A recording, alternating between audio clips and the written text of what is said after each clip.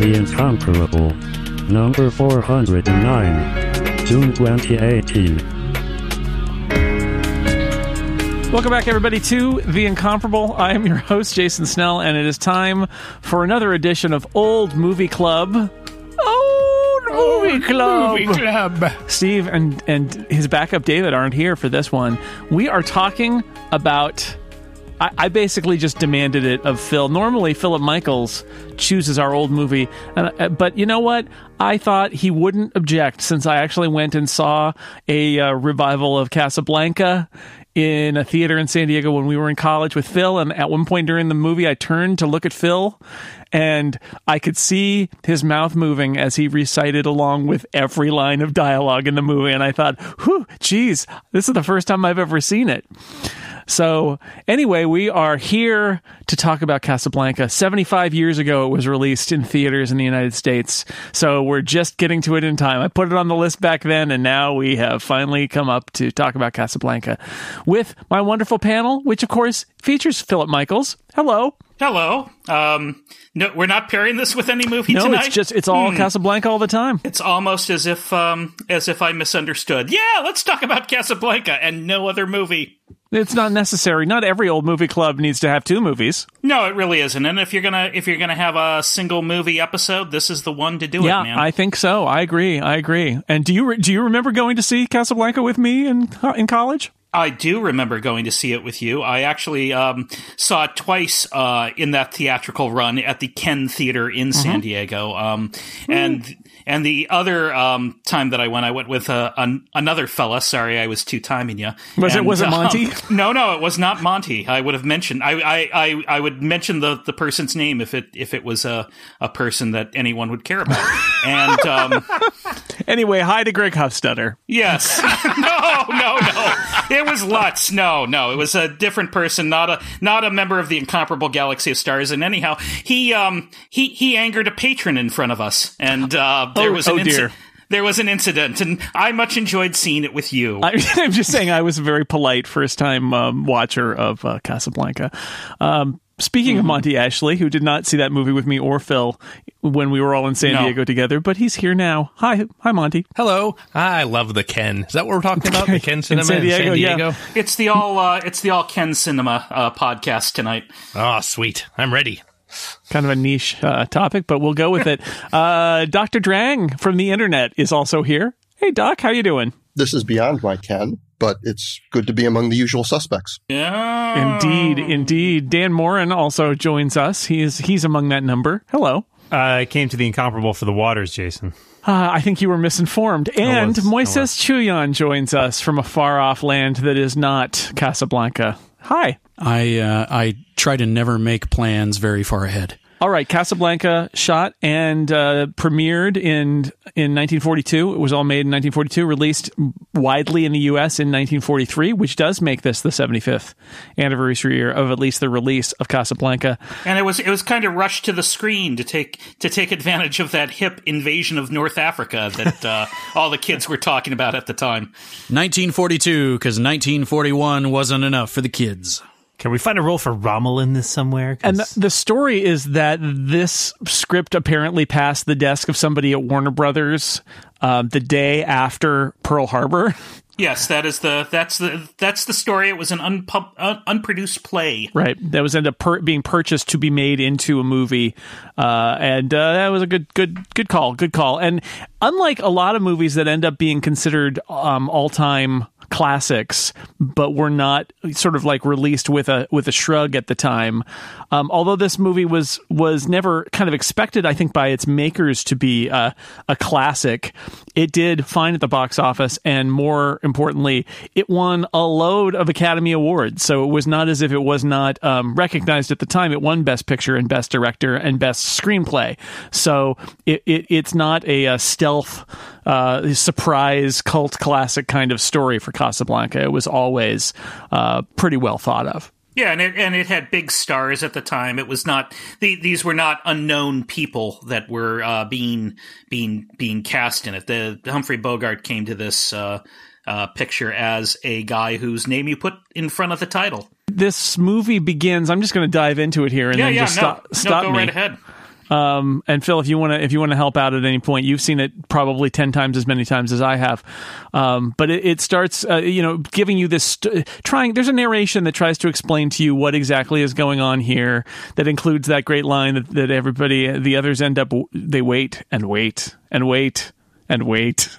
And wait. In a way, I like the beginning of the movie because it basically says, okay, here's the MacGuffin. Here's the deal. Here's the deal. You got to have these special passes to get out of Casablanca. Okay?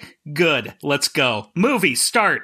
And I think it's actually a really nice piece of legerdemain that they do it that way, because not only does it give you the premise, it's like it moves so fast that you really just have to accept the premise, because it doesn't make sense. Like, the setting of this film doesn't really make any logical sense. I know what they're trying to do, which is to say that French Africa is almost like a neutral zone or a no man's land, but that's not really true. And that if the Nazis wanted to stop somebody who escaped from a concentration camp, they wouldn't get a letter that was signed by General de Gaulle, who is not one of their guys, and say, oh, well, I'd like to arrest this guy, but there's a letter from a guy we don't like. Says no. And so if you think about it too much, knowing the history and the situation, it doesn't make any sense. And so the movie is just up front saying, look, here is what the rules are. There are these letters. They are important. This is a place that's kind of a mixture of German and French, and is not quite neutral, but is like the back door that gets you out to the neutral country. And in this mixed up world of kind of lawlessness with the various parties vying against one another, and there's crime and all sorts of other things, in which we set our tale, and then it walks away. And don't look at it too closely, because it doesn't really make sense, and it doesn't matter, because that's not what the point is. If you miss the narrator, then we have one of my favorite not even tertiary characters. The pickpocket comes in and basically explains, a lot of refugees here. Be careful, vultures everywhere. And he proceeds to pick the pocket of two people, a monocle man, who are vacationing in Casablanca. Yeah, that also baffles me a little bit. These British retirees have decided to come to Casablanca, probably for the waters. Presumably, they were also misinformed. The true first exotic marigold hotel. And how he likes to think the best of every situation. He says, "I must have left my wallet back in the hotel," is what he leaps to, and then he's like, "Oh, wait a second," and then we're gone, and we never see Monocle Man again. Now, Jason, you skipped right past this globe that I'm very fond of at the beginning of the movie. Yes, there is a graphic. There is a map, but before the map, there is a globe, and it is a graphic relief globe. It's got bumps on it to indicate where mountains are, not to scale. There are giant clouds around the globe. Steam. The steam is the best part. I don't understand. Well, that's Earth's atmosphere. It's not. I mean, as they understood it in 1941. All right.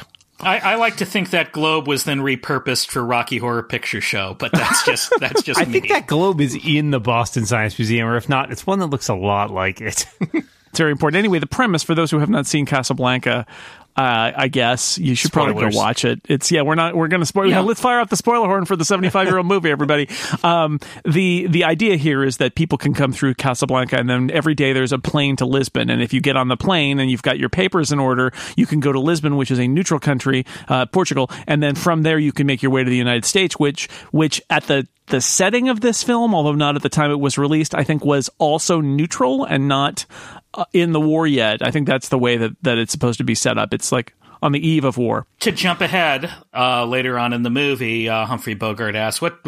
It's December 1941 in America. What time is it here?" And the knowing audience is supposed to go, yeah. Yeah. Also, he things are about to change. That America's all asleep too. So this little subtle America is asleep and not yet woken.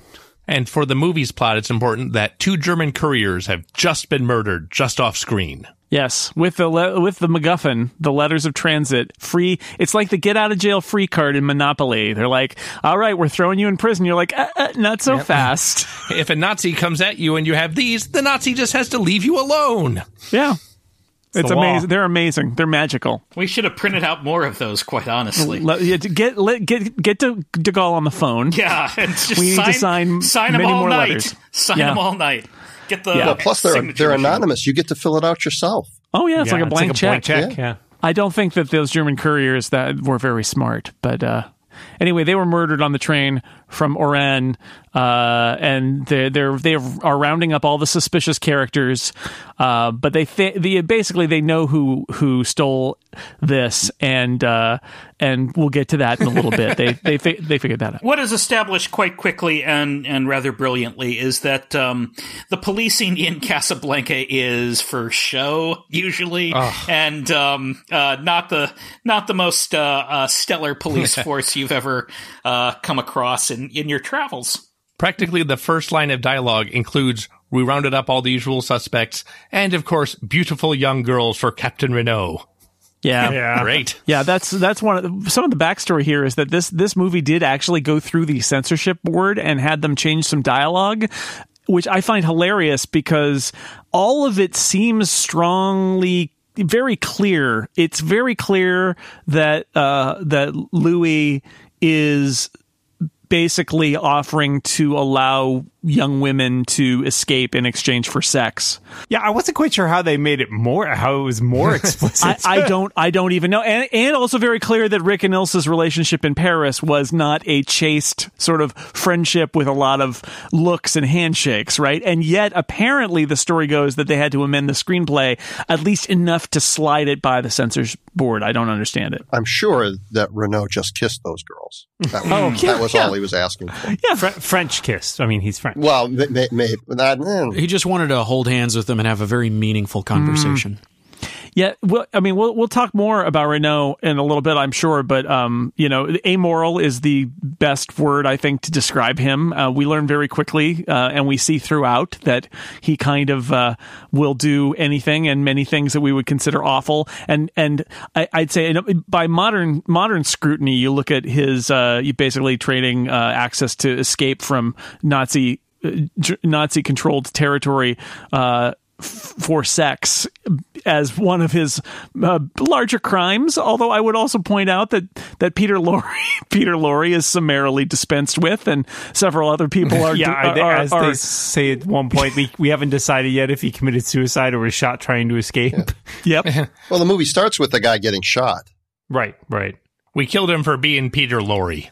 I like how the film sets up at the first thing where the guy runs and they shoot him in the back and he's dead. Like, this is a dangerous place to be. In front of the poster of Marshal Pétain, one should also point out, which is, again, to just establish how completely awful things are and how the current French government is collaborating with the Vichy government after the Nazis invaded. When they pry his hands open and pull the stuff out, then he's got the free French literature in there with the Cross of Lorraine, which comes on when Muley comes in the bar. One of the things that constantly gets trotted out about this is that it was the first overtly anti-Nazi Hollywood film, which isn't true. It isn't even the first one of those from Warner Brothers. And I think the earliest one that is explicitly anti-Nazi and just not winks and nudges, Confessions of a Nazi Spy, is actually available now from the Warner Archive collection and was impossible to track down for the longest time. The thing that it's weird to me the Warner Brothers themselves don't get as much credit for as they deserve is that they really individually came out forcefully against the Nazis going back into the 1930s. After the war, weren't they called, I believe the phrase was prematurely anti-fascist, which was meant to suggest that they were suspicious liberals because they were against Hitler a little too early. Jason, one of my life goals is to be prematurely anti-fascist at all times. I was against Hitler before it was cool. There was also a Warner Brothers movie released the same year as Casablanca early in the year, again starring Humphrey Bogart, called All Through the Night, where he takes on Nazis. So I would also recommend anyone within the sound of my voice to watch that one. Oh, interesting. That movie sounds fascinating. That's an amazing movie, it sounds like.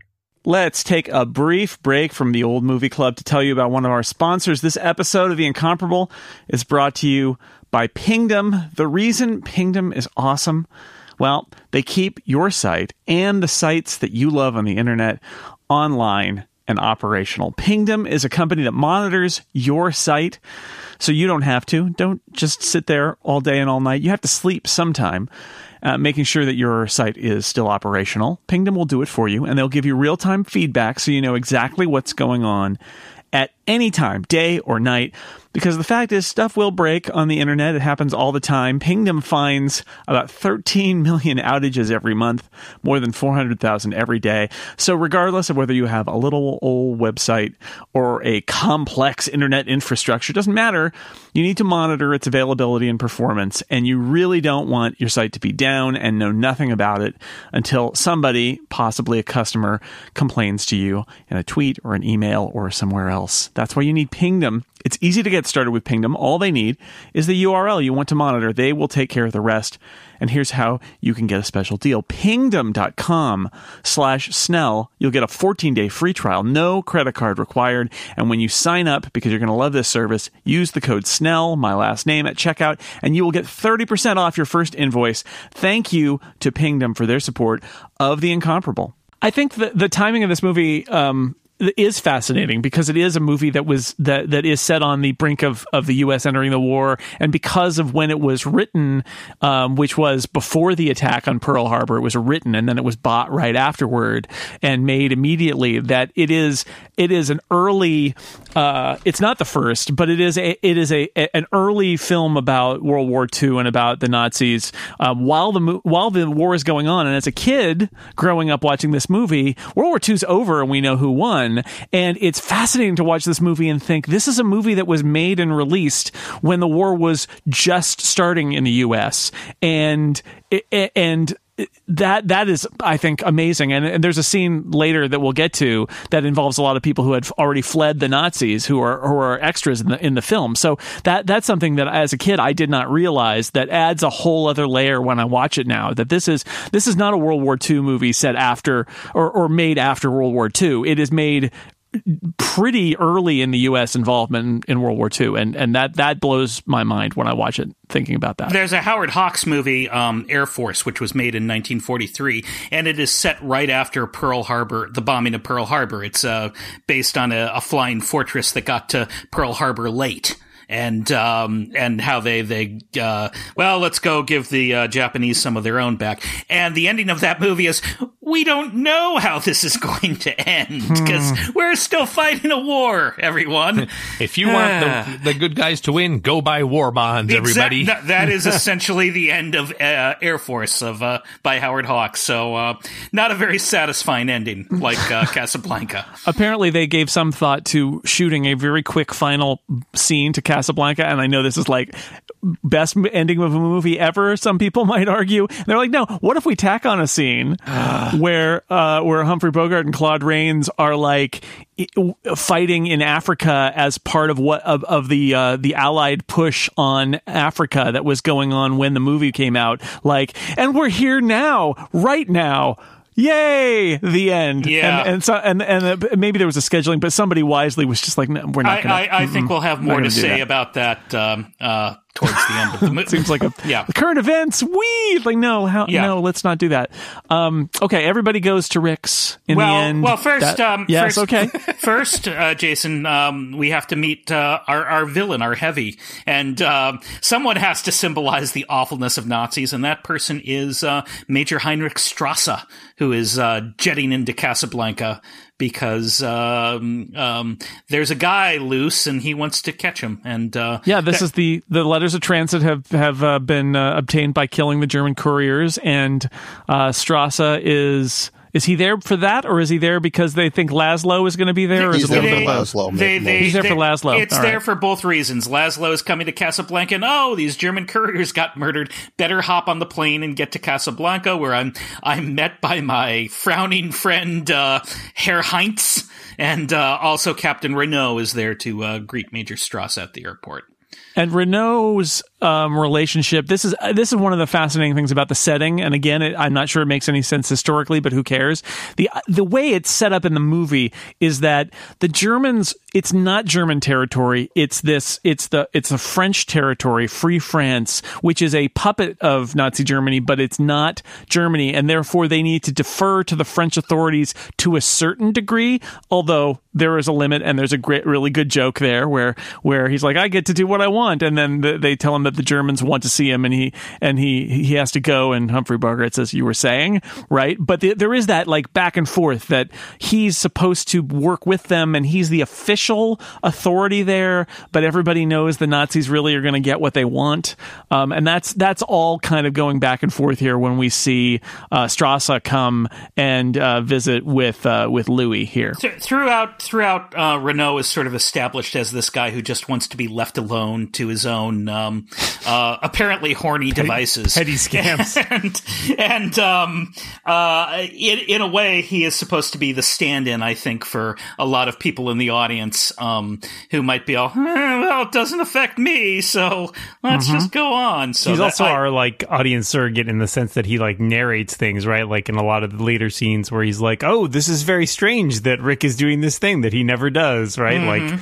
every time that we need to be clued in that this is unusual, we have Renault there. Yeah, it is a weird way to narrate because I agree. He's the audience stand-in for a lot of things, and yet he is. Yep. He is both stand-in and omniscient narrator, and for me, it's perfectly correct as a stand-in, but sure, maybe not for everyone. So at this point, Jason, I think everybody goes to Rick's. Everybody does go to Rick's at this point. I have heard very much about this Rick's, and also Rick himself. Yeah, well, I wonder what nationality he is. I think perhaps drunkard is the answer. But before we go there, yes, we go inside Rick's. The camera moves inside. We see Sam playing at the piano, playing It Had to Be You at first, and then he kind of segues on to other songs. There's a whole bunch of people. There's sort of like a bunch of sort of little vignettes of like people of various kinds have come to Rick's, and they're doing business, or they're talking to each other, and they're in various kinds of there's a whole like montage of that, and then we finally see Humphrey Bogart as Rick, the proprietor of this establishment, and one of the first acts he has is he refuses access to a German banker who's trying to get into the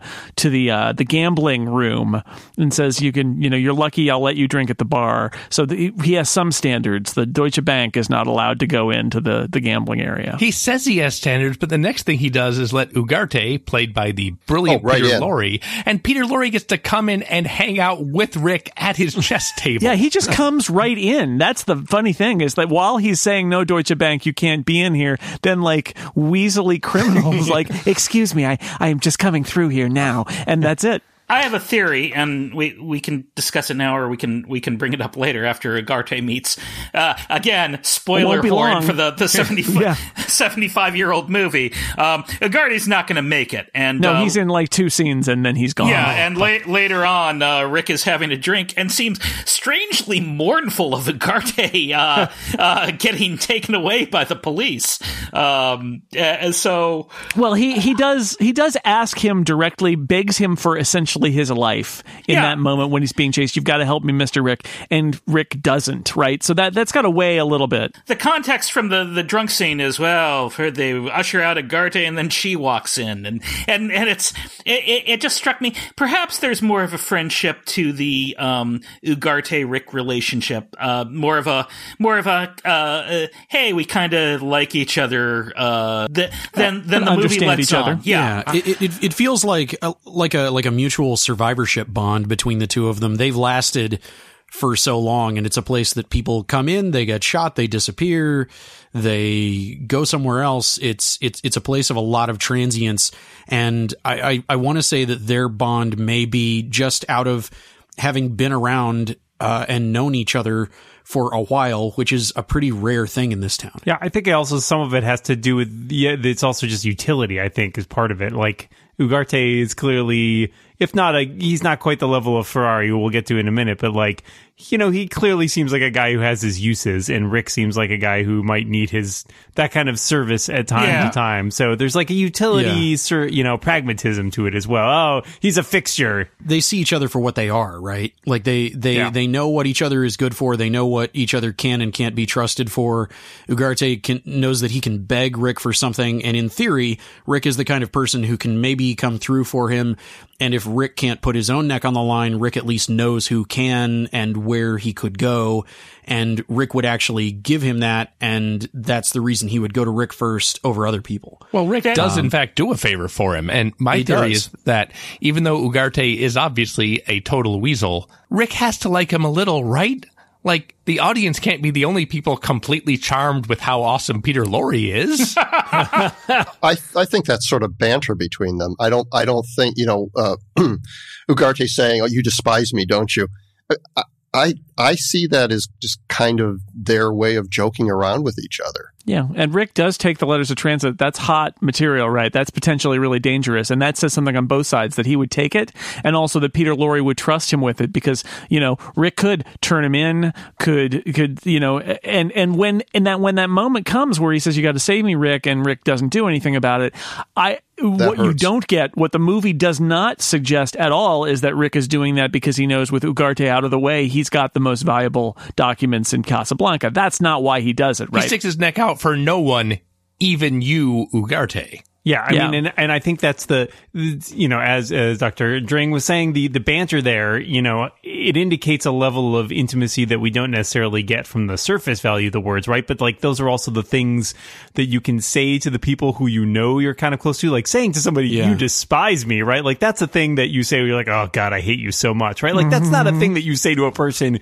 you probably actually hate, or that probably actually despises you. That's just not, you know, it is sort of belies that they're at a comfort level with each other that allows them to be blunt in sort of a darkly humorous way. And that is, I sort of gets to what I think I really like about Casablanca, why it's one of my favorite movies. In a lot of, you know, studio movies of that era, this secondary, tertiary character would be, "I am here to advance the plot. I am gone now." And here we've discussed all these many levels and layers of this relationship. And really, the great thing about Casablanca is that as they're panning through this cafe and stopping at each individual table, you could say, "Movie, go follow that guy for the next hour," and you've got yourself a hell of a movie. You could literally do Casablanca Tales, where it's a serial that Tales from the Casablanca Cantina, because clearly the Mos Eisley Cantina is clearly pulled directly from this. Sure. The most quoted line in that movie for me is probably the guy who says,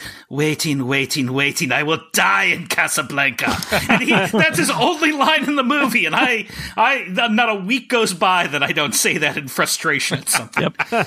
So now to Ferrari, Sidney Greenstreet, from the Blue Parrot, my other favorite, who appears here too. Yeah, another one of these relatively minor characters that yet is so huge in popular kind of the view of this movie. And we see him first here. He runs the Blue Parrot.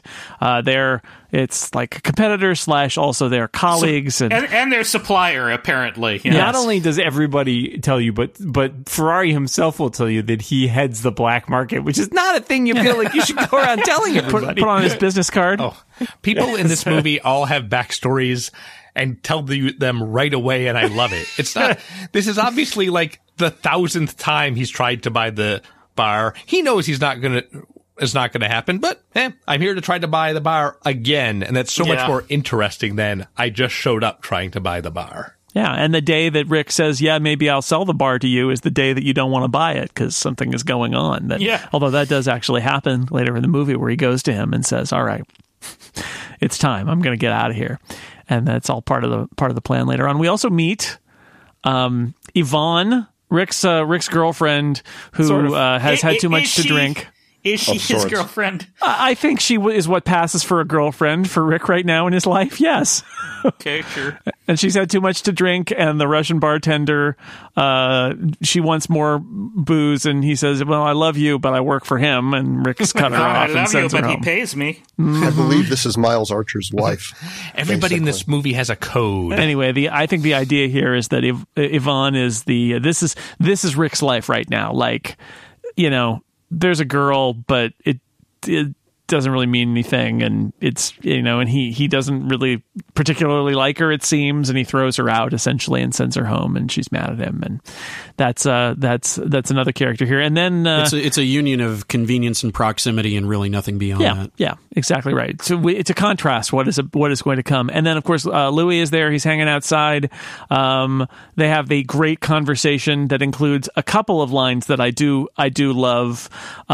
He questions Rick about his mysterious background from America and why he ends up in Casablanca, and comes up with various things. Slept with the senator's wife. I think you shot a man. Yeah, I'd like to think you killed a man. It's the romantic in me. That's a great line. That's wonderful. And then, of course, why did you come to Casablanca? I came for the waters.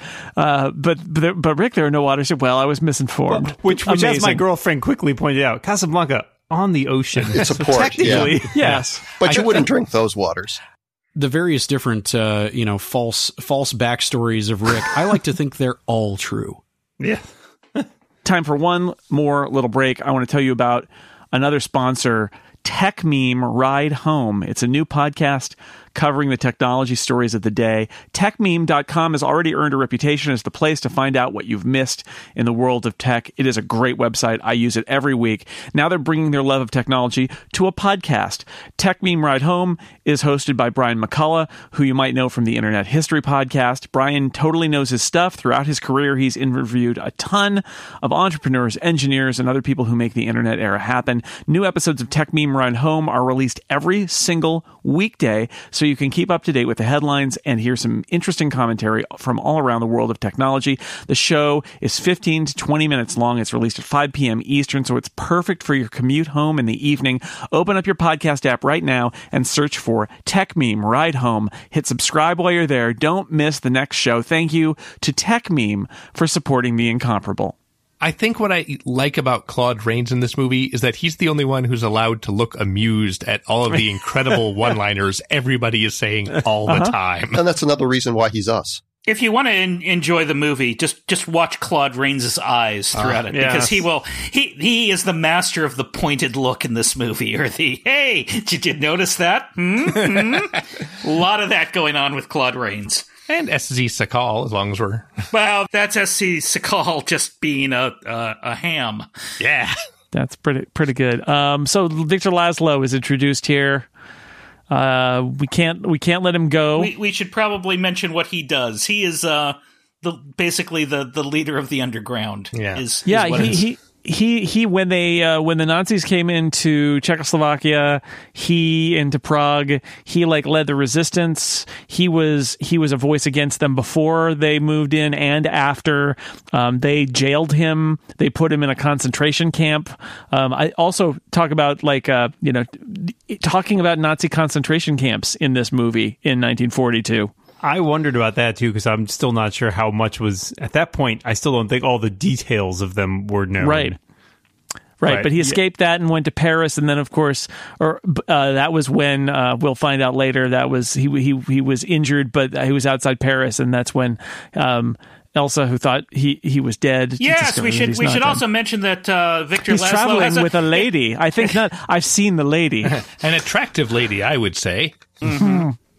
Yes. So he's this underground guy who the Nazis have won, and they put him. He's a troublemaker. He's a leader of the resistance. They put him away. He escaped, and now he has fled all the way to Casablanca, where in this last ditch effort to get out of Nazi Germany controlled space and get somewhere else and drum up more support against the Germans. Right, where he walks around in front of Nazis in a bright cream suit. Yeah, well, they can't touch him in Casablanca for some reason. No, I know. I know, because it's whatever. It's the Boss Hogg is on the other side of the county line or something. I don't know. Yeah, that's right. Well, that's exactly that is what I love the most about this movie. For me, it is all about the setting, and I love the tension of this whole thing where it is kind of that no man's land, even if that doesn't make sense historically. It's the fact that, well, we could just, could we just roll in and with all our German firepower and just kill this guy and nobody would really bother us? Well, maybe, but we've got to maintain this sort of bizarre stasis and tension here. And that idea that sort of this lawless land where anything goes, the law is corrupt. I love that setting. It has a sort of proto-Cold War feel to it. Yeah, I agree. I think that's why it works, even though it isn't logical historically, because that's the idea, is that there is maybe, it's that the Nazis have found it useful to have this fiction that France is free, even though it's a puppet state. But the cost of that fiction is that they can't act with the impunity that they would like to with something like Laszlo. And even here where it's they make a big point of welcome to unoccupied France, right? Like, yeah, it's unoccupied, but there are still Nazis here and they still exert a great deal of control. Yeah. Also, it's because it's Africa and it's being occupied by France. But anyway, that's a whole other story. So if I have two complaints about the movie, one would be for fake plane. Fake plane. Sure. Well, one would be that the lady with the guitar who sings in the cafe and just nearly brings this wonderful movie to a screeching halt with her. She's also in Passage to Marseille, if you would like another Humphrey Bogart Troubles the Axis Powers movie. But no, I don't care for her. And man, Victor Laszlo just loves to give his speeches, because every time someone says something to him, it's like, you are now a citizen of the Reich. It is an honor that I do not accept, because I am a Czechoslovakian. And you wait for someone to say, Christ, are you ever off? Do you ever just like take a moment? But that's what's great about him. Like, if this were a silent movie, his credit would be Victor Laszlo, a hero. And he's the character from the pure black and white, good, evil, I'm the good guy movie, who's wandered into the weird shades of gray border town Casablanca. Where everyone is being quippy and they have their one-liners, and he's all, well, now I'm going to give a speech. Oh, God, Laszlo's talking again. Just one moment, I would like to say a word about virtue. And that word is 7,000 words long. So that's why I can't complain about him, because I agree with you that he makes you roll your eyes, but like I think that's the brilliance of having that character in this movie. And bless him, Paul Henreid, because like this is a movie that I think probably saddled and a character that kind of saddled him in his career. And he is not likable in the movie, but that is what's so great, is that he is a true believer, and he's a scold, and he's a speechifier, and he's sort of what the resistance needs, but he's no fun to be around. Yeah, he's a downer, but you need someone who will march over to the band and say, "Play La Marseille." Because all the characters we like will, at best, nod. I also enjoy that apparently Paul Henreid, that's basically what it sounded like his relationship with the other actors was too. When they're all like, "Oh God, this guy." I can't decide whether that was kind of method before method, or whether he was just kind of it's kind of like Patrick Stewart season 1 of Star Trek: The Next Generation, where he's like, no, having fun, professionalism. We're here to be professionals. Damn it. He made a pirate movie called The Spanish Main, in which he's actually adventure, and it is really daring do. It's so good. Yeah, it's a great movie. Really fun to watch. I recommend it. But you sit there and go, "You're not Victor Laszlo, the noted trip. You're actually fun in this movie." Hello, everyone. I am the hero. I've brought my wettest blanket. Now, everyone lay under it. This is the point at which the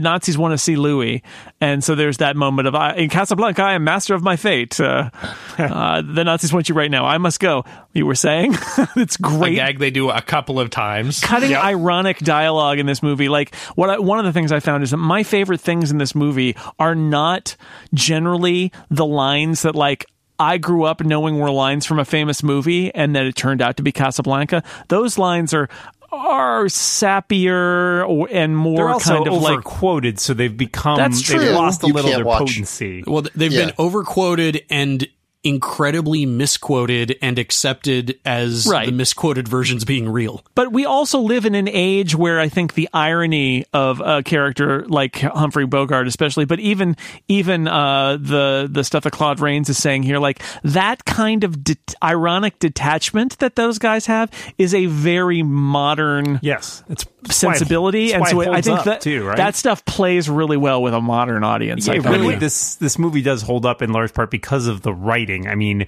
the direction, there are some nice moments here and there, but the direction's not much to write home about. This thing was filmed almost entirely on a set, with backdrops. Yep. It's not like there's like a lot of technical amazingness. This whole movie is Burbank, except for one scene at the airport, which is at the like Culver City Airport. I think it's I would say the lighting. Van Nuys, yes. Yeah. But the camera, the lighting is great, but the camera movement is very much in your face and kind of over the top. Yeah, there's one move where Rick is just walking across the empty Rick set to answer the door, and the camera is all the way up in the rafters following him in one long turn. And it really drew attention to itself, I felt like. Yeah. And there's a lot of zooming in or dollying in that is, kind of, hey, here's something important. Look, listen. Right. So it's the writing in the cast. Yeah. I think the writing undercuts the direction, and I think a lot of the cast, although I don't think of this as being particularly underplayed, any of these roles as being particularly underplayed. Yes, this movie is all about subtlety, really, when it comes down to it. When you compare it to the direction, though, they are kind of underplaying it. So, like, when Claude Rains, this is much later on, when Claude Rains, when they shut down Rick's, and I'm shocked, there's gambling in here. Okay. That in itself would have been funny, and that was all that was necessary. No, you have to push it by having the guy come up and say, "You're winning, sir," which is stupid.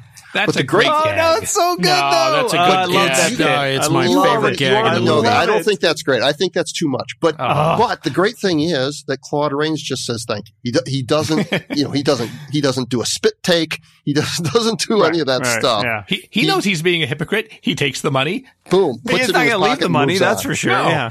And then the guy gets the tiniest little glare from Rick, just a little, come on, man. You don't have to pay him now. Yes. The delay between him saying, "I'm shocked, and your winnings" always kills me, too, where it's like a few seconds of nothing, and then he's like, "Yeah, now you're winning, sir." And he takes the money, because of course he takes the money, because he's not going to not take money. No, of That's what he's all about. So, Jason, to your point about the lines, I don't know if you remember from when we saw it in about 25 years ago. I do. I might not.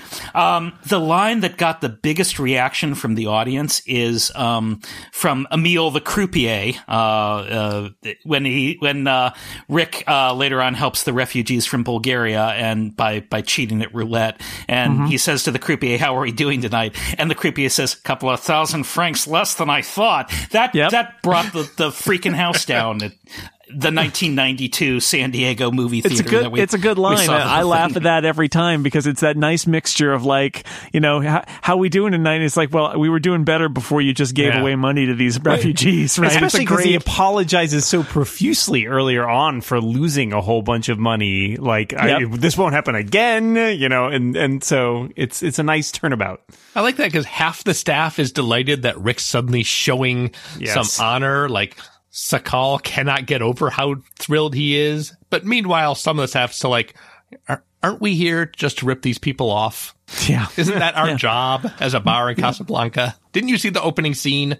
Yeah, the cheating roulette wheel is supposed to cheat it for our favor, not for other people's favor. But okay, all right.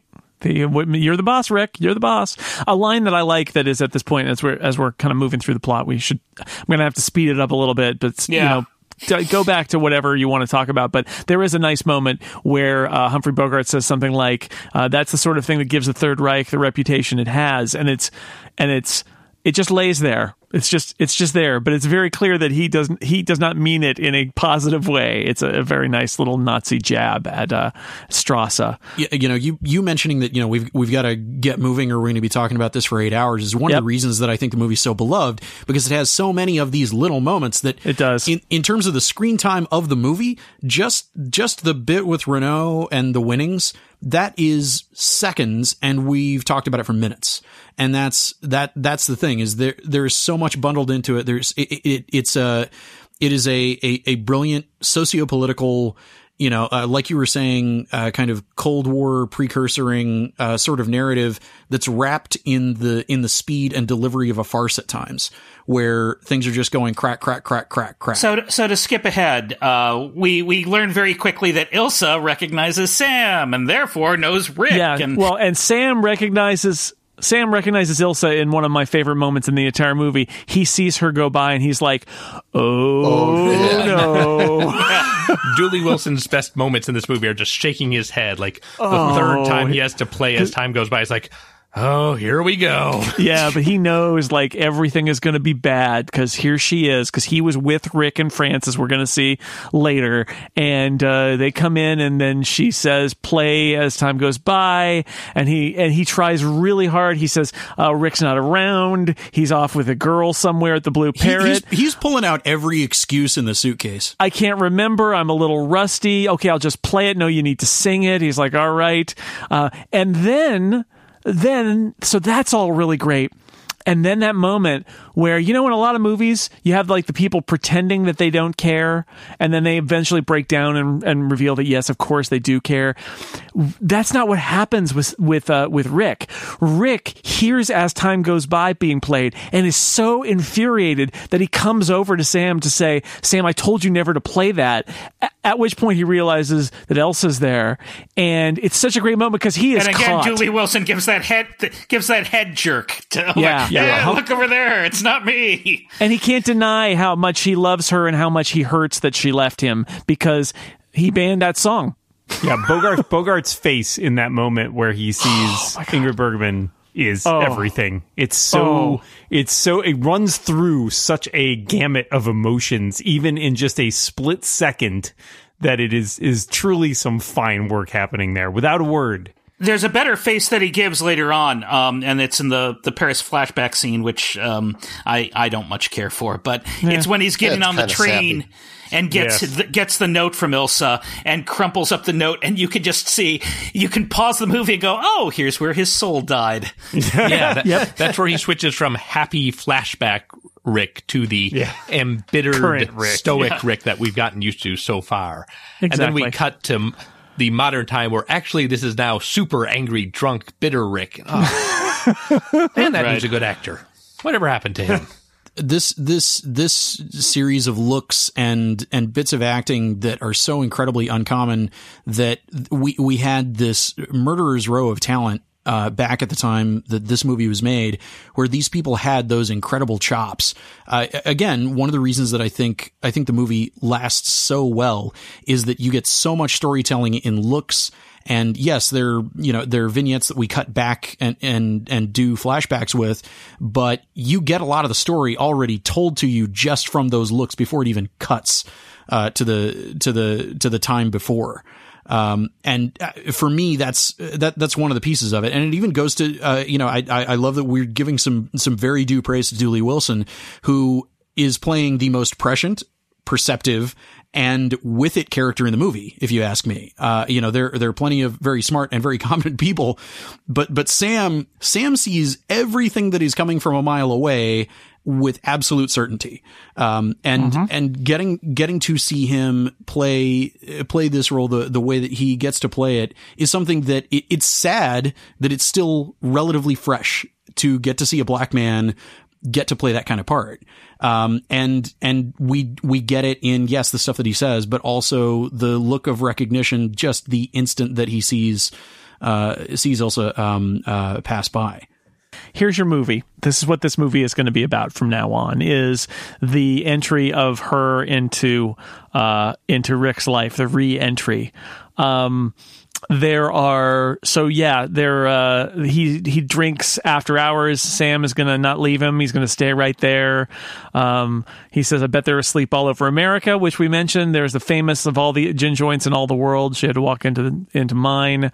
And then, of course, he says to Sam, you played it for her. You can play it for me. If she can stand it, I can. I know it's overrecorded, but the line, if she can stand it, I can, works on me so well. No, this in a couple of moments, you see everything about how destroyed Humphrey Bogart is, right? Like, again, I love If She Can Stand It, I Can is great, but also that moment where he is completely unguarded because he doesn't know she's there, and he's furious that Sam is playing that song that means everything about that destroyed relationship and how it ended in Paris, and that at that moment he realizes she's there and she sees him and she knows everything about how he's feeling right now. Like, those two scenes, that and the If She Can Stand It, I Can, like, I don't know, that the economical nature in which you get to understand everything about how this guy is miserable, which quite honestly is one of the reasons why the flashback does not need to be as long as it is. Yep. Because I got it already. Like, I got it. I know how much she meant to him. Well, the thing that we want to see the flashback for is Ilsa in the beret in the Cafe Pierre, because that she has got some serious hat work going on in this movie, and I do wish Lisa Schmeiser were here to talk about the fashion in this movie, because I'm not really qualified to do that. But man, that beret is something else. In all the gin joints in all the world, of all the gin joints in all the world scene, there's a bit that I think is better than any of the lines, and I think it's just before we get into the flashback. So, we're doing this ridiculously overly dramatic, dolly in or zoom in on Rick, and it pauses for a little bit, and he's been saying things, and he's been drinking and stuff. And there's a point where he just kind of, there's just a grunt. It's like he can't even say anything. And in some ways, and the more I've seen this movie, and of course, when you see it a lot, you know all the lines and you're waiting for them, and they mean less to you in some ways because you've seen them all. But that little grunt where he can't even express himself, I think was really, yeah, I can't even. I love that part. I love that little bit, and I don't think it's in the script.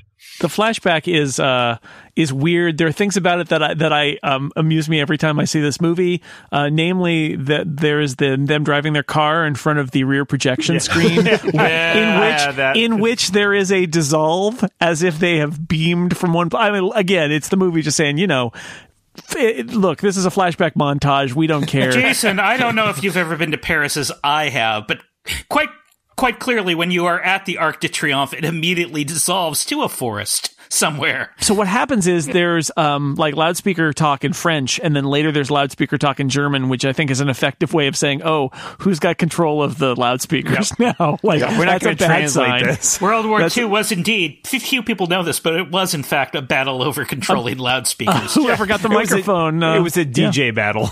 The great at the famous Maginot mic drop that explains a lot of scenes in MASH too. Now that you mention it, yeah, indeed. So the Nazis are coming to Paris. There's a lot of "Here's looking at you, kid." His line that he keeps saying to her, which comes back in there. There is a laughably bad line followed by a Bogart line that undercuts it, that is really great in here. That's one of my favorite things in the flashback, which is that cannon fire or my heart pounding? Yeah. And he says, that's a German 77. Like, come on, lady. That's and it's like, okay, that is who Rick is. Like, Rick is not a lot of like super squishy romance even in him when he's not had his heart broken yet. It's like, yeah, that's a big gun. That's what that is. That lady. She doesn't come to the train. He gets a note. The note's ink bleeds off in the ridiculously heavy rain that is falling down. Like, as Roger Ebert I think said in his commentary, like the note itself is crying. And yeah, that's it. That's the story. And so then she comes to the bar after the flashback, and he confronts her, and he is drunk and he is angry.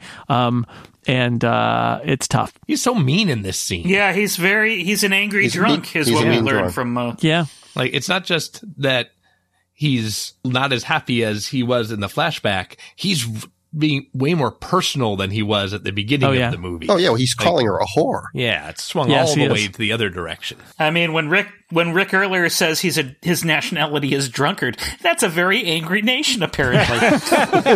He is really at home in this scene. Yeah, it's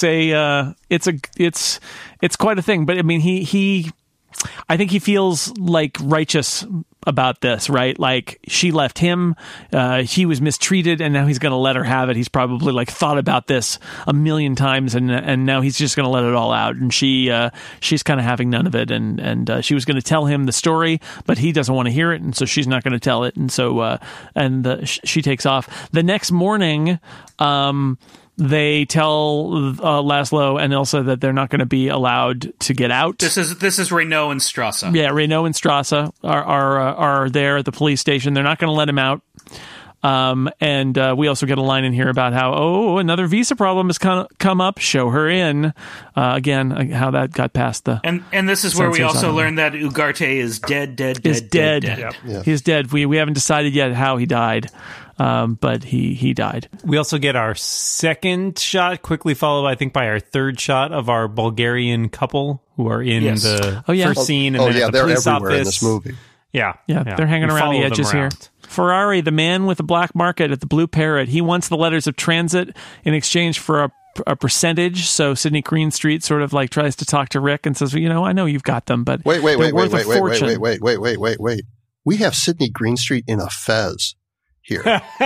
I mean, that's the most. Sometimes that's all I notice about this part of it is that Sidney Greenstreet is a fez and the fly swatter.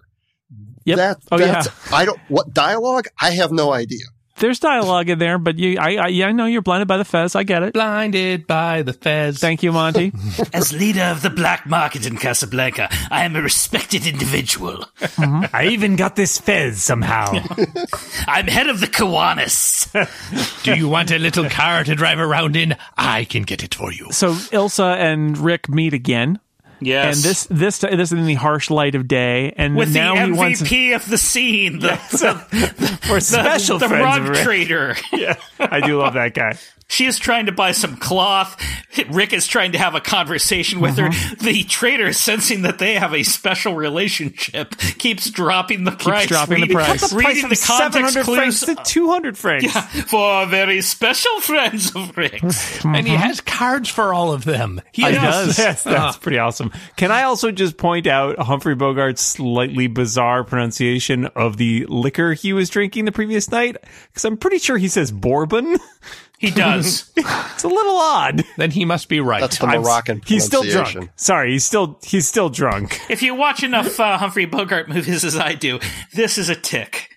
Yeah. He says bourbon, and he has a lot more little dogs than you would think people in his roles would have. Yep. Again, strong hat with Ilsa. This time in the light of day, he wants to know the story and thinks he deserves an answer, and she doesn't want to give it to him, but she does reveal that Victor is not only her husband, but was even when they were together in Paris. Gasp. Ferrari can get her out, but she refuses. She's not going to go without her husband, and he says to them both, and this is the scene where he's like, Rick has the letters of transit, and you might want to... I don't know why I'm telling you this, because it profits me not a bit. And the best part is like, I'll leave you here to discuss this. I'll be at the bar. And then he goes away, and they're immediately like, oh, he's over there. We should probably go talk to him over there. It doesn't last very long, but you need to talk to Rick. And that's the key part here is that, Rick is basically Laszlo needs to know what's going on. And that means that Rick needs to talk to him. And the secrets about Rick and Ilsa in France need to come out at last. There's also a great line here because they search Rick's place for the papers, but don't find it. And I enjoyed the line, I told my men to toss the place extra violently. The Germans like that. Yeah. You know how that impresses Germans. It would take a miracle, and the Germans have outlawed miracles. Oh, yes. But you're all forgetting the greatest little shade thrown at Germany, which is our good friend S.C. Sakal. Give Major Strasser the best table. I have already given him the best, knowing he is German and would take it anyway. Yep. I love S.C. Sakal. Yeah, he's he seems great. to have a good time. He's just smiling his way through the whole movie. It's great as the maitre d', basically. Professor. Yes. That's all good. And he has a great scene. Actually, we're at the point now where he has a really great scene where he talks to the old German couple who's getting on the plane the next day to go to America, and so they're only speaking English, which leads to the fantastic exchange. What watch? 10 watch. Such much? At which point he says, "You'll fit right in." Fans of the old movie podcast will recognize the old man as Pop Gehrig from Pride of the Yankees. And that's German's Uhr is what hour, and it's also a watch. So it makes sense that they would get that wrong, but it's cute. Again, a cute little thing. We could have a whole movie about the adventures of old German people as they move to America, but that's not this movie. Adventures of old German people. The two reasons why they returned to Rick, there are two. Rick's Cafe is the one to show the tensions are about to boil over in Casablanca because Yvonne shows up with a German officer, and that does not make the Frenchies very happy in the cafe. They get in a fight with the Germans, yeah. And this is Major Strasser's opportunity to go. Oh, this Victor Laszlo, there's unrest, and he's gonna take advantage of it, so we have to act soon. And he delivers my favorite Conrad fight line, which is, "We know that everywhere is honeycombed with traitors." And now I wish there was Conrad Veidt talking about his favorite cereal, honeycombs. Everyone loves honeycombs. Honeycombs with traitors is my favorite breakfast in the morning. Now with traitors, with some orange juice and maybe Marshmallow an egg. Traitors. Yeah. So there's that, and also Victor Laszlo has to meet up with Rick to try and persuade him to sell those letters of transit. It is not a negotiation that goes well. No, he has lots of speechifying, but it does not. Ask your wife. Again, this leads to them. I won't let you have them for any price. Ask your wife. I don't understand. Yes. I'm giving my best speeches here. These usually work. Now, right before that moment, we do have the Rick. So there's this whole little bit about the Bulgarians, which we've mentioned before. This is where it all kind of gets resolved. There is a very funny moment that also, again, how did this get allowed to stay in the movie, where it's like, you're underage, my husband came too, oh, Captain Renault is getting broad-minded. Yeah. Okay. Yeah, so we basically find out that this young couple are trying to get to America. They don't have any money.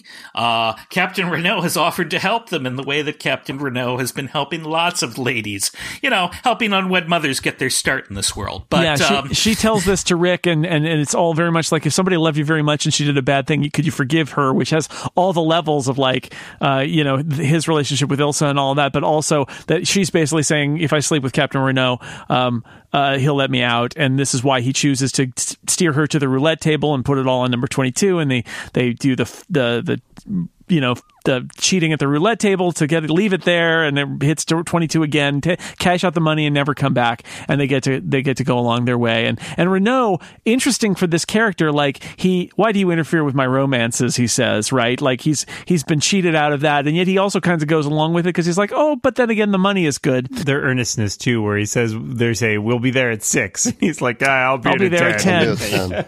He also has that line that he says to Humphrey Bogart, and the line itself is so-so, but Claude Rains adds the sing at the end. He says, well, I'll be in tomorrow night with a breathtaking blonde, and it will make me very happy if she loses. And then as he's walking away, he adds this little, I told him. Yeah. This particular bit is something that makes me have to call out how, over time, my relationship with Renault as a character has changed, where I really liked him. And now I really appreciate the performance, and it's very well done, but it's really especially disgusting that he uses the word romances. And this is where you really get that full context of, no, there's being kind of a sleaze and being suggestive, and there is explicitly, this is what's going on. This guy is trading people their bodies for their lives. And as entertaining as he can be, and as many wonderfully delivered and memorable lines as he's got in the movie, I feel like the changing lens that a lot of people see cinema through, there are a lot of things that we just brush under the carpet. And this is where, if you have a pretty favorable feeling about Renault, or, you're disposed to say, well, I mean, look at the time and look at the pressures, and nobody knew if they were going to make it out alive, and desperate people do desperate things. but he wasn't a desperate person. He was the one inducing the desperate people to do the desperate things. I think at best, he is a morally shady character, very dark shady, and even then only because at the end of the movie, he goes off to put his life on the line to fight the Nazis. If he doesn't have that final moment of the movie, then he's just an evil character the whole time. Yeah. Who happens to say funny things. And look, he and Rick have this relationship where they get along, but they're also sort of like useful to each other. But, you know, Rick also hears the story of the girl from Bulgaria and gets her money so she doesn't have to deal with Renault. Rick actually changes, right? Or at least we see him change, because he starts from, I don't stick my neck out for anybody. And Ilsa's reappearance has him, you know, basically reinstates a moral code to him, whereas Louis doesn't have the benefit of that. Louis is still the same amoral self up until the very end, which we'll get to. Well, even without Ilsa, Rick's repeated refrain is no politics. Right. Until the point where the Third Reich is in his bar and he has to pick a side. Yeah, I mean, if Rick were on Twitter today, I mean... What I would say about Captain, or about Renault is he's like any man, but more so. Which is another line that I really like. That's what this scene is all about, and that's one of the things I like about it. And the fact that he's just got another one lined up for tomorrow says everything you need to know about him. The thing about Renault is that you have this despicable character who is played by this utterly charming and charismatic actor, and so you can't help but like him because of the actor, and it's spending your time looking at the little bits of business that he does and how he delivers his lines and how he swallows certain things and he doesn't punch things up. It's a marvelous performance, and it's the performance I focus on the more often I watch it, because you know what Bogart's going to do. And, I spend a lot of time looking at Ingrid Bergman, but it's Claude Rains that runs this movie to me now. Now, first time you see it, first few times you see it, maybe not so, but certainly after you've seen it many times. I think I like that the movie has a morally compromised character who's actually gone all the way past compromised into outright abuse of power. Because Rick feels like he ought to be morally compromised, but really the worst thing we learn about him is that he doesn't call a girl back the next day. And runs a gambling establishment. Yeah. like that Rick doesn't do anything that bad. But we were told this is Casablanca, where everybody does bad things. So I do like that Renault does bad things. I think that holds up what we're told about the city a little better. The chief of police should be corrupt. It's Casablanca. Boy, is he ever? Yeah. The one little mission thing I wanted to accomplished. tag was I think Drang really might be hitting on something about, charismatic, likable actors hiding disgusting, horrible, morally compromised people underneath. I think there might be something to this theory, in the broader sense. I don't know. Maybe it's just me. And tonally too, right? Like, this is not a movie about what a monster he is, right? And so you have a charismatic actor playing him. He's funny. He is sort of our narrator at many points and observing what's going on around there. It's clear that he is doing these horrible things, but that's not what the movie's about. And so it's just kind of commented on in passing, and it's there, but it is an enjoyable performance. There's so many more horrible things happening in the world. What are you going to pay the small amount of attention and time and energy that you have to? And nobody can be everywhere all at once and solve everything neatly. Yeah, he's bad. He's better than the Nazis. So, and our hero Rick, right, makes the move to get the Bulgarian couple out. Yeah. And I think his reaction is interesting, because his reaction is, I'll take the money instead. That's fine. I'll be there at 10. And like, he doesn't be like, Rick, you ruined my game. He's like, all right, that's how the game is played, and he's just on to the next one. Yeah, exactly right. Which says something too about his whole attitude here. So big scene, next scene, it's the huge scene. The Germans start singing a German song, Watch on the Rhine, and Laszlo walks over to the band and says, play La Marseillaise, and the people start getting up and singing that, and it's very much the defiance. But they only play when Rick gives his nod. Yes, that's true. Yes. Rick, the band looks at Rick, and Rick's like, yeah, okay. And then they play, and this is the French giving the finger to the Germans, and this is basically the French saying, we resist your takeover of our country. And of course, there are stories about this scene because many of the people in this movie who are extras were actually people who had fled Europe and fled the Nazis and were in this scene. And there are several accounts of how many of the people on the set during the shooting of this scene were in tears, because this is a movie made during World War II in which the people who are standing up to the Nazis and singing the French anthem are literally refugees who can't go home because the Nazis have taken over their country, which adds this whole other dimension to this scene that's already a pretty amazing scene. But then you realize the people in it are all actually refugees who can't go home because of the Nazis. That's in amazing. fact, the Nazi in the scene is a refugee who fled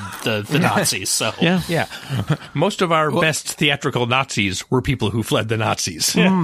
Weirdly enough, not a lot of actual Nazis playing Nazis on screen Strange. these days. The scene that we were calling out a little bit earlier with Strasser in it is really, to me, one of the iconic archetypical movie Nazi performances that influenced decades and decades of Nazi performances after it, because they had been depicted on film, but in particular, Conrad Veidt performing it that way is something that, I mean, you can see it echoing throughout as kind of your standard garden variety Nazi commander performance. And it's something that I think we have seen so many of them now that seeing it as an early starting point of not just winking and nodding, not just tipping the hand, but just putting the cards on the table, and portraying these people the way that they were actually conducting themselves. Right. And it's more, I mean, it's also a little tricky because in the context, as we've discussed, a lot of the horrible atrocities the Nazis are committing are not known yet. And so we do have these oily, slimy Nazi villains who are textbook, cartoon villains in some ways. And yet it's not even the full reflection of the horrible atrocities, in the same way that Spielberg decided, he wasn't going to do this kind of Nazi again after his further investigation into it. So it's an interesting prototypical thing. It was an interesting time of rumor ruling the day, where you didn't have the certainty of the war having happened and knowing what had happened in retrospect. I mean, we have reference to the concentration camps, and people didn't know with certainty that really bad stuff was happening, but there was certainly word that had gotten around that something was not going well there, and at least some people were of the mind that there were bad things going on. So it's this weird, interesting liminal place where the reality of the time was based in assumption because they had nothing else to go on other than that. The plot at the end here picks up pretty fast. Right. Ilsa is in Bogart's office. His office slash apartment. Yeah, right. He was above a saloon, and she says, she doesn't believe anything he'll say because, or he says, or he doesn't believe her. You'll say anything to get what you want. She pulls a gun. Go ahead and shoot. You'll be doing me a favor, he says. But I still love you. And as time goes by, swells in the music, and she tells the story about how she thought that Victor was dead. Then she found out he wasn't. She doesn't want to leave you again. She'll stay with Rick. She does say, strangely, it's like, I don't know what's right anymore. You decide our fates. I put it all on you.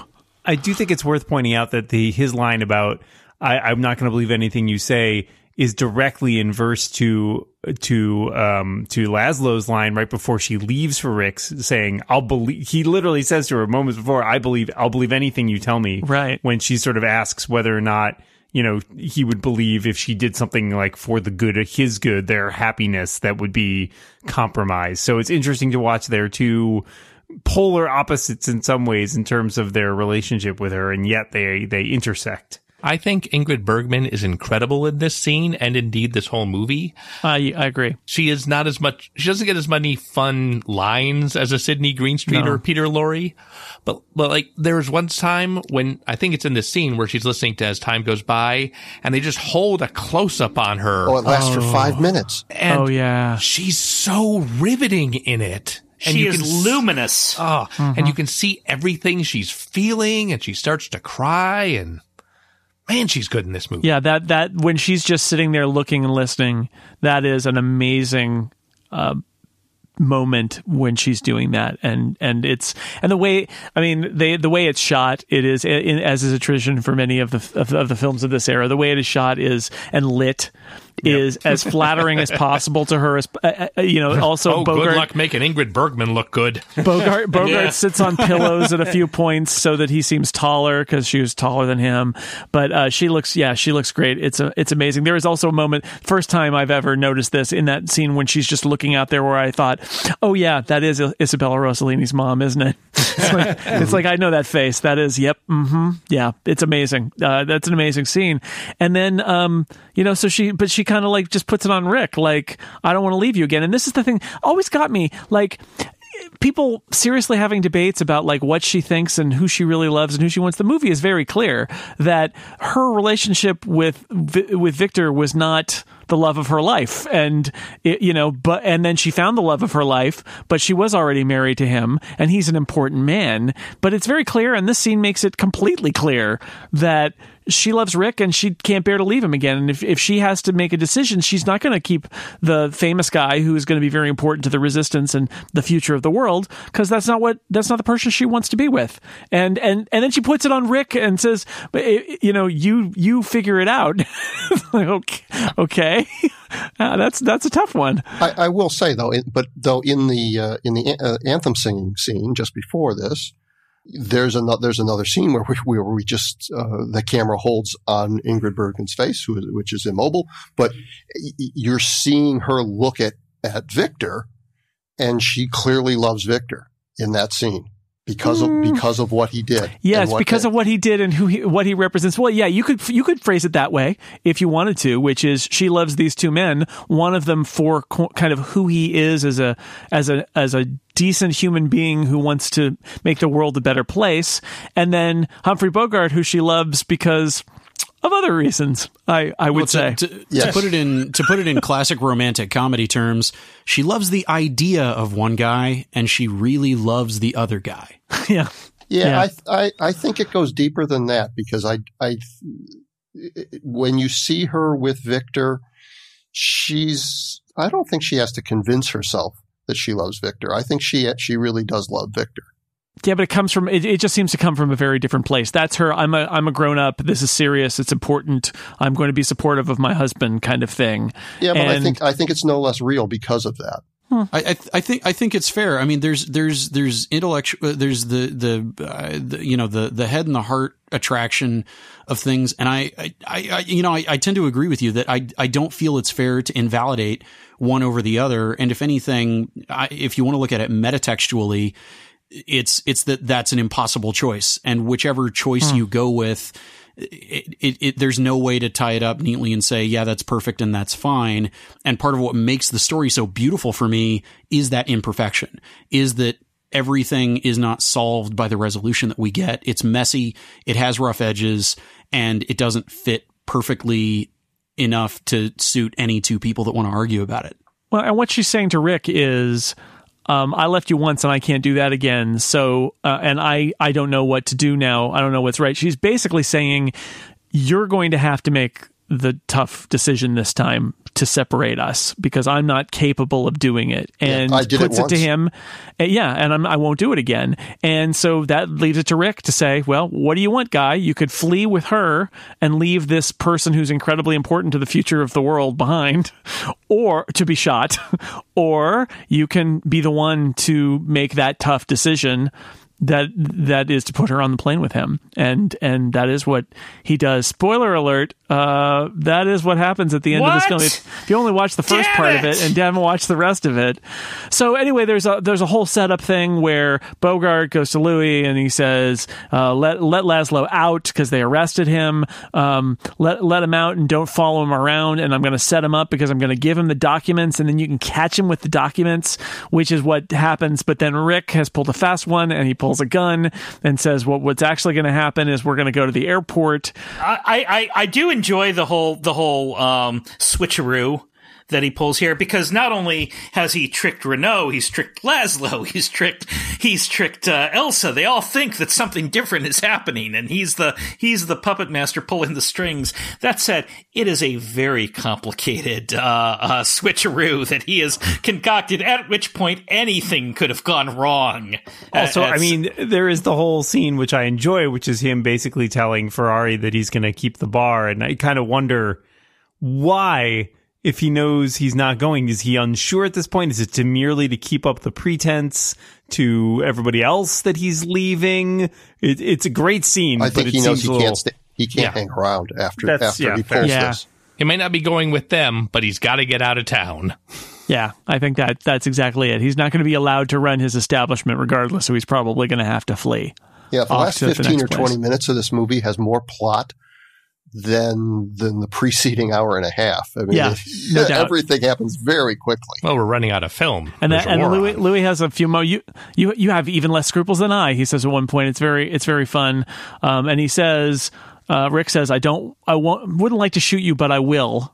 Under the circumstances, I will sit down. And this gun is pointed right at your heart. That's my least vulnerable spot. Yeah. And he tells him to call the airport and let them know that they're coming. And he calls Major Strasser, which I think is an interesting moment. He's not going to go that far. He's going to call Major Strasser and just say, "Oh yes, just have those letters of transit ready." I think that's Louis building in a level of deniability in case this thing doesn't go right. Hey man, I tried to tell you. But I would like to say, I love that Louis is as flip about his own possible demise as he is about everyone else's. Yes. Like, you're going to shoot me? Well, yeah, all right. Life is I had a cheap good run. in Casablanca. Yeah. I can see how you might want to do that. Sure. All right. So they go to the airport where it's foggy and the ground is wet. And none of the planes are real. And The guy in the hangar, when we first get there, on the phone says, visibility 1.5 miles, light ground fog. That's light ground fog? You can barely see to the plane. It looks like they're looking out over the surface of the moon Titan. yeah. It's just like ground fog. It'll be fine. You guys don't understand aviation in Casablanca. It's fine. Know nothing about Casablanca. There's a war. You know nothing about the methane lakes of Casablanca. I came to Casablanca for the fogs. And the reason they had to do the cardboard cutout was because they couldn't film at night at an airport because of blackout restrictions. Right. So that it's actually a cardboard cutout of a plane that's very small, and then they have small people like little people as the ground crew. Yes, as the ground crew, and it's all forced perspective basically to make it seem like a That's big great plane. though. People love that in Night of the Hunter. Why don't you love it here? Yeah, no, I think this plane is good. I just the flying plane is fake, but this plane is good. I didn't say I didn't love it. No, it's great. I just had to bring it around to how it totally works. So Bogart says at this point, like you know, actually fill it out for Mr. and Mrs. Victor Laszlo. You're going on the plane. That's where you belong. We get the whole speech here. If you're not on there, you'll regret it. Maybe not today, maybe not tomorrow, but soon. And the hill of beans in this crazy world. This is not the dialogue that I particularly love in this movie that everybody quotes. Well, this supports my theory that heroes talk in speeches, because this is the one time when he's truly heroic and he gives up his usual one-liners and things like, are my eyes really brown? Like, now he's doing the right thing. That means that now I speak in speeches. Yeah, but Captain Renault's there to inject some levity into this with the whole, odds are we'll wind up in a concentration camp. Isn't that right, Louis? Major Strasser will insist upon it. This is where I have a little plot problem with this movie. This is where? Yep. Yeah. Because once we get to this point, I've bought the letters of transit the whole time. Sure. But couldn't we just get on the plane and tell the pilot to take off? You've got a gun. Is it the pilot that's a real stickler about these things being signed? Yeah, they're not going to send you back when you land in Lisbon, are they? I don't know. Maybe they're sticklers in Lisbon. I also does anybody else not enjoy the fact that Strasser drives himself to the airport? It's very early or late or something. Furiously. Yeah, that's true. And so that's the real drama here is that we've got the we'll always have Paris. I'm going to put you on the flight. But then Strasser shows up and there's that moment of like, oh, well, Laszlo's on that flight. No, we have to stop it. And Bogart's like, don't pick up the phone, get off the phone, and then finally he gets out the gun and shoots him.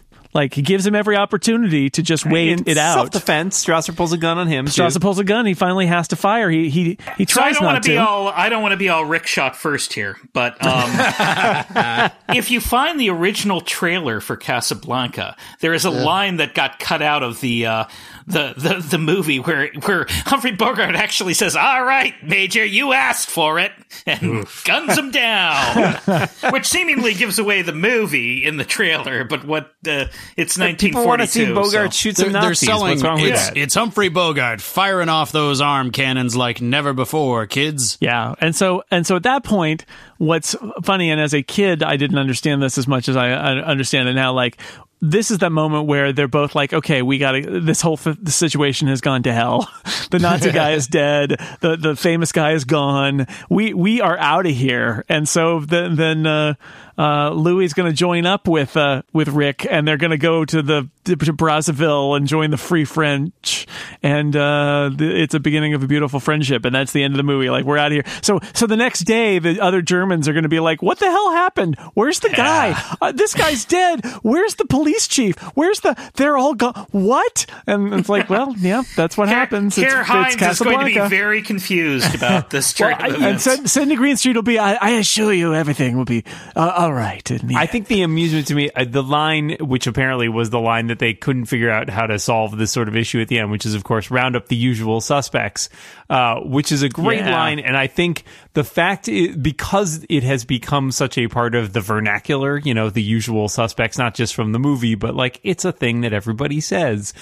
It's the thing. It's when you stop and actually dissect that line, the idea like, oh, the usual suspects, the people we haul in anytime there's a crime. They hauled in the usual suspects at the beginning of the movie. Very beginning, when they knew Ugarte had done it. Yes, but I love the fact where he's just like, oh, how do we get out of this? Oh, yep, let's just round up all the people. Doesn't matter if any of them were anywhere near the airport, and the fact this guy's standing here with a gun that is literally smoking. So just in a story that illustrates how great things could have gone horribly wrong. There's apparently one of the original cuts of that scene, and the cut that made it is Major Strasser has been shot. Cut to Rick, cut to Louis, cut to Rick, cut back to Louis, round up the usual suspects. Originally, the cut was Major Strasser has been shot, round up the usual suspects. And so there's no tension or shared looks or how the hell are we going to get out of this? And it just goes to show these little decisions when you're creating a story can totally impact its effect and its value. Pacing is it's one of the reasons that not just that line works so well in the movie, but Casablanca and Hamlet have something very particular in common in that they both have loads of things from throughout the dialogue of the drama itself that have been used as the titles of complete works, because they are so iconic and because they land so powerfully. And with Hamlet, it's because it became such a pinnacle of dramatic literature in and of itself. And with Casablanca, it really, I'm totally with you. It really comes down to the editing and the way that these things are edited and the way that it's not just the dialogue. The dialogue doesn't really sing without the visual panache that they put into this thing. And of course, the last bits of dialogue that are famous were overdubs added later, months later. Yeah, so even that is an example of them tweaking the pacing and dialogue of the movie to get the right kind of ending. Rick giving the nod for the band to play the Marseillaise was an insert shot. He had no idea what he was nodding about. They just called him. This is one of my favorite bits of trivia of the movie. Is Bogart just knew that he had to show up, give a nod, and then he was done for the day. and they just needed the shot. And Max Steiner, the composer for a lot of the movie, didn't want to use as time goes by because either one story is he didn't like the song, the other story is he wanted to write his own song to get Oscar consideration and royalties. And they're sorry. Ingrid Bergman's off filming For Whom the Bell Tolls, and she had to cut her hair. She cut her hair, yeah. So she can't come back for reshoots of those scenes. There's a fine book called Round Up the Usual Suspects by Elgene Harmetz that's all about the making of this movie, and it is fascinating. So I don't know why you'd get to this point in the podcast without having seen Casablanca either recently or ever, but let me tell you, you should watch it because it holds up. It deserves. I think what Roger Ebert said is that many people will say they feel like Citizen Kane is the greatest movie ever made, or Vertigo is the current flavor of the month in that poll. But Casablanca is everybody's favorite movie. It's like it is such an entertaining, delightful, fun, romantic, dramatic. Like it's got all the things in it, and I do think, as we have said, I think it plays really well because of the ironic detachment it has at several points. I think it plays really well 75 years later to a modern audience. It's fun. It's a good movie. It's fine if you want a duck cone feet like Citizen Kane, but let's be honest, you really want a real nice beef stew that's just got a bunch of good stuff in it. You know, I think this movie often gets brushed off as being just like, oh, it's just a romance, right? Whereas, like, I think of that in the same idea of, like, I just picture Fred Savage being, is this a kissing movie?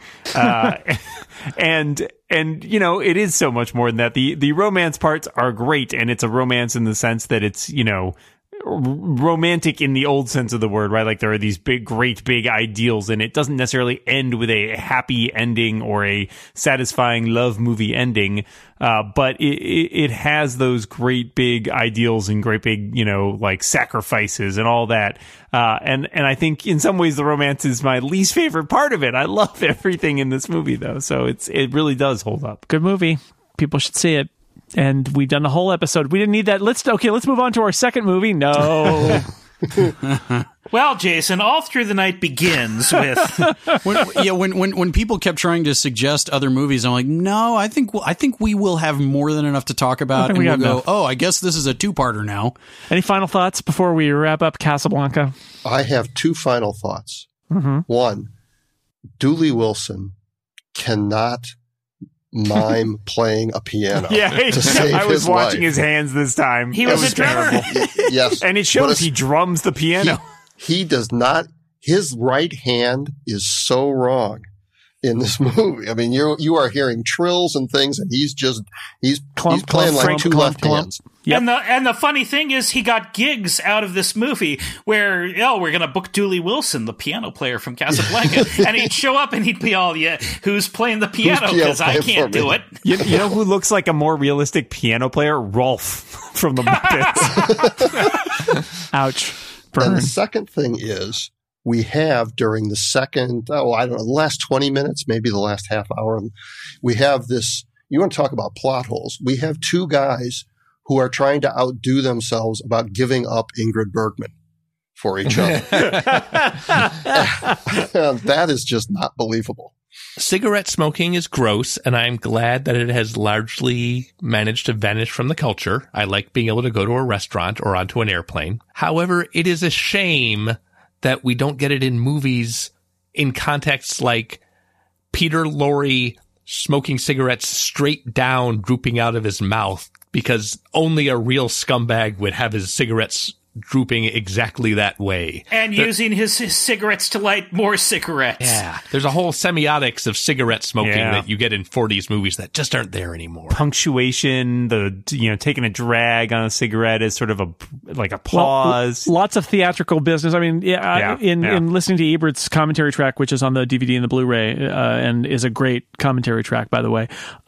He talks about that. One of the best ever. Yeah, it's amazing. But he talks about how, like, it was very valuable because it gave the actors something to do. It got to influence their body language and all of that. And I agree. There is something about the black and white cinematography too that I feel it makes it a little more acceptable for me. I think it looks better in the black and white photography. I see smoking in 80s movies and I'm much less impressed with it, and it feels more anachronistic, whereas in a 40s movie it is, it is hard not to watch Casablanca and think Humphrey Bogart died of lung cancer. It is actually hard for me to do that, but I see the advantages of the way it looks and the way that they move, and the fact that they use it to show character throughout and keep them from just sort of like being statues on a stage. Hey, if you don't like thinking about Humphrey Bogart dying of lung cancer, do not see The Harder They Fall, because that is his last movie.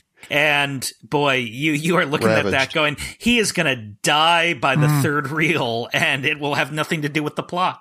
They'll just have to, where is Humphrey Bogart? Let's talk to Rod Steiger for a bit.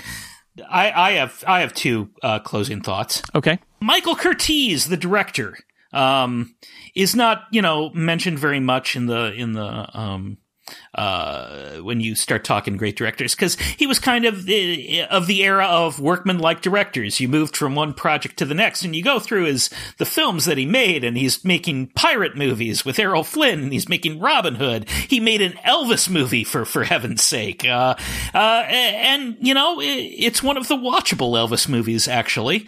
And he was a very good workman-like director with a visual sense.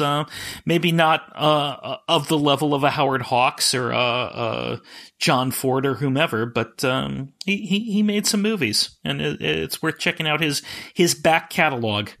And except for Yankee Doodle Dandy, which he also directed, which I do not like. And the other thing is, I watched, my daughter likes this movie. She's 7, and the moment that I like watching with her is when the plane engines start and Ilsa and Laszlo just sort of stand there and look at the plane, and she's all, "Go! You're gonna miss your plane!" Oh my god! No, to a 7-year-old, the real thrill of Casablanca is not everything that has been preceded, but will these two dopes spend too much time saying goodbye to Rick and totally miss their plane?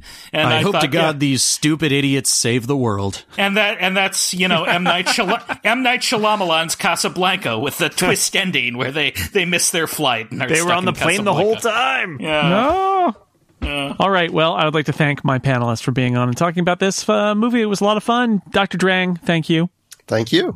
Dan Morin, thank you. Rick and Louie will return in To Casablanca, Too Furious. Monty Ashley, thank you very much. As I suspected, Jason, you're a rank sentimentalist. Moises Chuyan, thank you very much. Jason, you've got to help me, Jason. Save me, Jason. Moises, I stick out my neck for nobody. Philip Michaels, we'll always have Paris. Yes, and I have enjoyed discussing both this movie and All Through the Night, as I pretended that we have. Yeah, that was a weird one. What was that? What was that all about? Boy, well, that's a tale for another time. Another time. Yes, indeed. And thank you to everybody out there for listening to this episode of The Incomparable. We'll see you next week. Goodbye.